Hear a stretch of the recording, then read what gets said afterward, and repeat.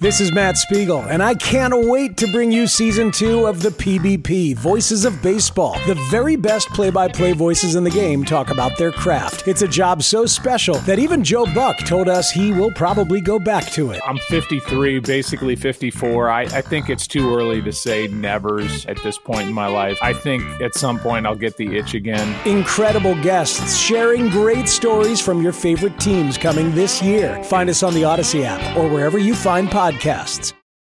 The winds of change are blowing through Raider Nation, and Silver and Black Today keeps you up to date with the latest news and views about your Las Vegas Raiders. Touchdown, Las Vegas! With insight, opinions, and interviews. We're on the cutting edge of what's happening now. With the latest on your Raiders and the NFL. Your hosts, Scott Goldbranson and Mo Moulton.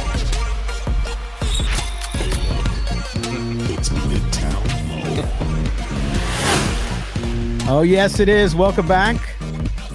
Silver and Black Today, the Thursday edition here in July. It's heating up outside, Mo. I can't stand the heat. Our Vegas listeners are like, you don't know heat? Although they don't know humidity. Right. I know both. But like yesterday and on the 4th of July, both the past 2 days here in southwestern Ohio, it's been 90 degrees with like 90% humidity, right? And they always joke about Vegas being a dry heat, and there's truth to that. So I took like 2 showers each morning. I went out, I mowed the lawn, and because my lawn had to look good for 4th of July 2 days ago. So I did that. And then yesterday I did some other yard work with my wife, who's growing a pretty cool garden, by the way. No avocados yet, but she's got squash, she's got tomatoes, she's got lots of peppers. So, by the way, if anybody wants me to send them some fresh basil, I will do so because it grows like a weed. But anyway, yeah, that heat is tough, man. And that's why when people say, when I moved back to the Midwest or Mid-East or whatever you want to call it, as I call it in the United States. Yeah, the Mid-East, I know. Not that Mid-East. Is that people are like, oh man, I couldn't stand the cold. The cold right at the end of winter starts to wear on me, just like because I want to see the sun and I want to feel a little bit of warmth on my face. But I don't mind the winters, man. Like I just don't. I'm more of a winter guy than I am a summer guy. I hibernate in the summer and I come out in the winter. I'm the complete opposite of what is supposed to be done. You get to dress better. It's just. I just don't like the humidity. Like people don't understand. Like you said, when you hear about the Northeast, people think, oh, blizzard, storm, snow, cold. Not true. In July, like you said, now here is the same deal here. The humidity can be unbearable in the middle of the day. And I don't even want to go outside. So I run all my errands. I do all my pickups early in the morning when the sun is just coming up. And then I'm inside during the day because it's so hot.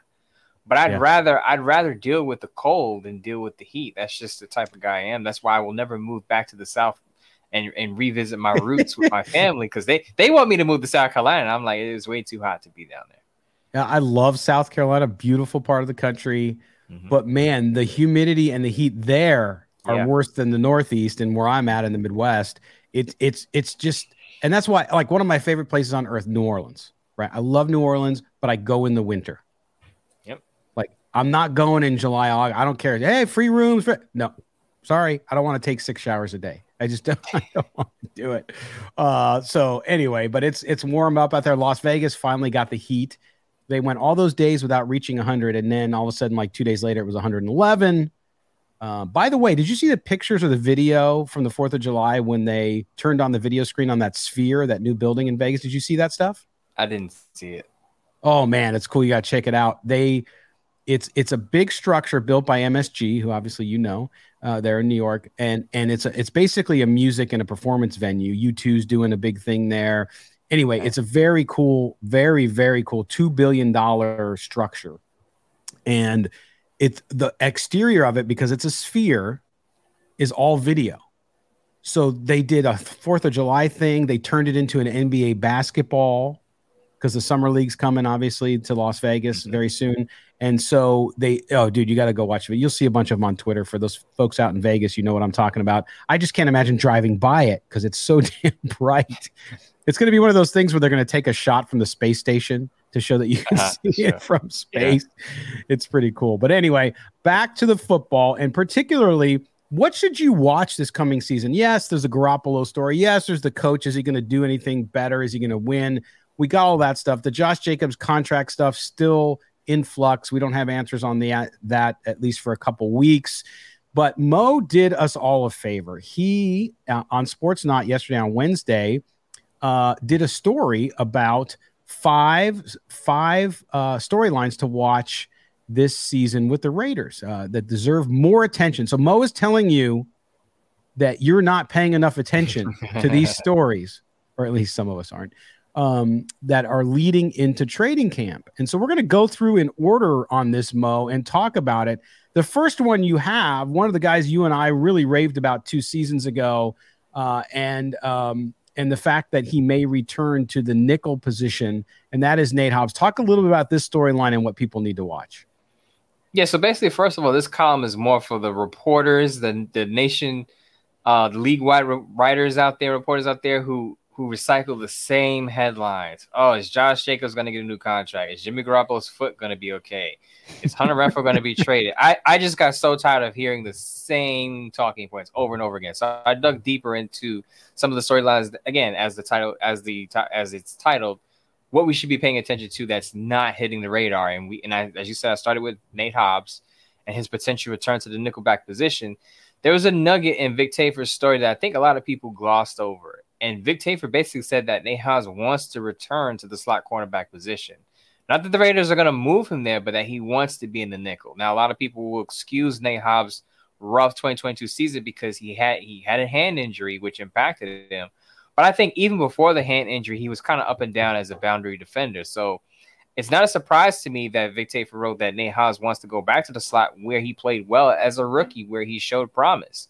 So I think there's a good chance that you see Nate Hobbs primarily go back to that position, but he's going to have some competition, as I wrote in the piece, and as Vic Tafur noted. Tyler Hall is going to push him for that slot cornerback position. Tyler Hall had played 219 defensive snaps, I believe, last year. In short glimpses, played very, very well. He allowed a passer rating, I believe, of below 80, had 4 pass breakups. But it was a very small sample size. So Nate Hobbs has the experience advantage there. And I also think he right now, obviously, is the better player. So he would be the front runner to win that position battle. But if Tyler Hall shows out at training camp, it could be a tough decision for the Raiders coaching staff, but it also could make other cornerbacks expendable. And I named our good friend Amik Robertson. I hate to say it, but if Nate Hobbs returns to the slot and Tyler Hall shows that he's pretty good in the slot, and they're the 1 and 2 options there, Amik Robertson could be the odd man out if they don't use him on the boundary. What up, y'all? It's your boy Danny Green, 3-time NBA champ. You either rooted for me or rooted against me. Join myself and my co-host Harrison Sanford on the Inside the Green Room podcast. It's a podcast that brings you never-before-told tales from the locker room to candid interviews with basketball legends to breakdowns of what's happening in the NBA right now. Whether you're a diehard fan or casual about your hoops, this podcast brings you the game like never before. Follow Inside the Green Room on the Odyssey app or wherever you get your podcasts. Yeah, in fact, there's been a couple stories about trade targets. I think your was it Christopher Knox over at Bleacher Report? One of your colleagues wrote a piece about that, and he had Amik Robertson in there as a possible trade candidate as well. So that is very true. We move on to your second storyline, and that is DeAndre Carter could be consistent Las Vegas Raiders contributor. Talk about DeAndre Carter and why you say that. So a lot of the discussion about the Raiders slot wide receiver position is around Hunter Renfrow, but I think people are overlooking DeAndre Carter. And one of the things that I think hasn't been mentioned is that he played under the Raiders' new pass game coordinator, Scott Turner. So DeAndre Carter was in Washington in 2021 while Scott Turner was the offensive coordinator. And he used DeAndre Carter in a variety of ways, used him as a wide receiver in the slot, used him on the outside. He also used him to run the football. DeAndre Carter had 10 carries for 89 yards, 4 of those for first down. So DeAndre Carter can be that slot receiver and also that gadget guy that that Josh McDaniels uses in some of his creative play calling. So I think DeAndre Carter is going to have a spot on this roster, whether Hunter Renfrow is moved or not. And if Hunter Renfrow stays, Carter could very well eat into his snaps, especially if Trey Tucker isn't ready to play right away as a rookie coming into the league. So I would look out for DeAndre Carter as that wide receiver that could surprise a lot of people. Raiders have had a history of wide receivers who have exceeded expectations. Mac Hollins last year with Derek Carr, Nelson Aguilar a few years ago with Derek Carr. Different quarterback now, but with Scott Turner there, I think DeAndre Carter can make an impact. Yeah, fascinating look at there. And now everybody's been looking for more good news on the offensive line, and you bring it. You say, watch this guy. Greg Van Roten. I'm familiar with him because he had a couple of years with the Jets with that bust Zach Wilson. Zach Wilson wasn't good, but Greg Van Roten was pretty decent as a guard. And he also, as you see him in a Bills helmet there, he played center last year with the Buffalo Bills in a pinch. Mitch Morse, I believe, was dealing with an injury. So he has some versatility on the interior, but most of his experience is at guard, both guard positions. He can play on either side of the line. Another nugget from Vic Tafer's piece, he said that the Raiders would like Greg Van Roten to beat out Alex Bars for the right guard position. I think he can. But if he doesn't, then you're looking at McClendon Curtis as another contender for that right guard spot. Maybe even Netane Muti, even though I think Muti's more of a backup. But I think primarily it's going to be between Greg Van Roten and Alex Bars as the primary contenders for that right guard position. That's a camp battle to watch because a lot of people have wanted the Raiders to go out and sign a guard, including me. And I think this is why they're not looking at Dalton Risner, because they really believe that Greg Van Roten can win that job. Yeah. Fascinating one. All right. So now Mo has opened up, set up shop. He got a P.O. box for the Amari Burney fan club. He says his next storyline is Amari Burney can become a late round draft gem. Why do you say? I mean, listen, I don't disagree, but tell me why you're high on this guy and why Raider Nation needs to watch him during camp. I'll be part of the Amari Burney fan club. I'll gladly be the president of that. Draft night. Actually, after the Raiders completed their draft on Saturday this year in April, someone asked me, who's the one rookie that can exceed expectations? And I immediately said Amari Burney. Number one, it's very obvious. He has a very clear path to a starting role. We talked about the linebacker position ad nauseum over the past few weeks. Even though Devon Diablo is expected to wear the green dot and be the leader of that position group, the Raiders still need a good rotation of linebackers at that position. I think Amari Burney could be a complimentary piece there. He could probably play more than Robert Spillane because of Amari Burney's ability to cover in zone responsibilities. Spillane, that's his weak spot. I wrote that in the piece that Spillane struggled mightily in pass coverage. So the Raiders are going to have to take him off the field on passing third downs.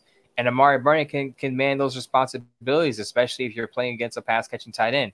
I'm not saying he's going to blanket Travis Kelce as a rookie. But what I'm saying is that lesser tight ends that the Raiders are going to face on their schedule, he can match up against those guys. He has a background as a former safety, so I think he has more coverage ability than the average linebacker. And I think he has a real legitimate chance to get on the field on third downs if he's not just on special teams or on the practice squad. All right. Last but not least, you're saying the Butler did it. You're saying the Butler will do it, maybe, and that is Adam Butler, sneaky good free agent addition for the Raiders. Really under the radar on this one, Mo. Coming over, has got experience with that New England staff. Talk about Adam Butler and why this guy just might be somebody who sort of sneaks in the back door, but could have great impact on that Raider defense. I know Raider fans are going to roll their eyes about this, but as you said, former Patriot. But he had a string of good years with the Patriots. 4 consecutive years he had some production. I believe he had about 15 sacks, about 90 tackles, 20 of those for a loss behind the line of scrimmage. So he's been productive with just 36 to 50% of the snaps at a previous stop. Now, he signed with the Miami Dolphins. As you see, he's wearing a Dolphins uniform there, but he didn't play a single game with the Dolphins because he failed his physical. So they released him with that designation. He's resurfaced. The Raiders signed him to a reserve future contract in January. Yeah. And now he has a chance to bounce back while healthy. And I think he can because, as you know, the defensive line, you have a rotation of maybe 4 or 5 guys who are going to play.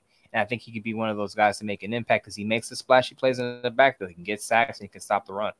Right. And to me, that's the issue that the Raiders had to, right? They could not fix every role and position on this defense in one draft or one free agent class. So you have to go find guys that are low risk, but high reward. I think Adam Butler is one of those low risk, high reward guys. Like you said, it's a futures contract. If he plays and makes the roster, great. If he regains some of that form, perfect for the Raiders. They might find that gem.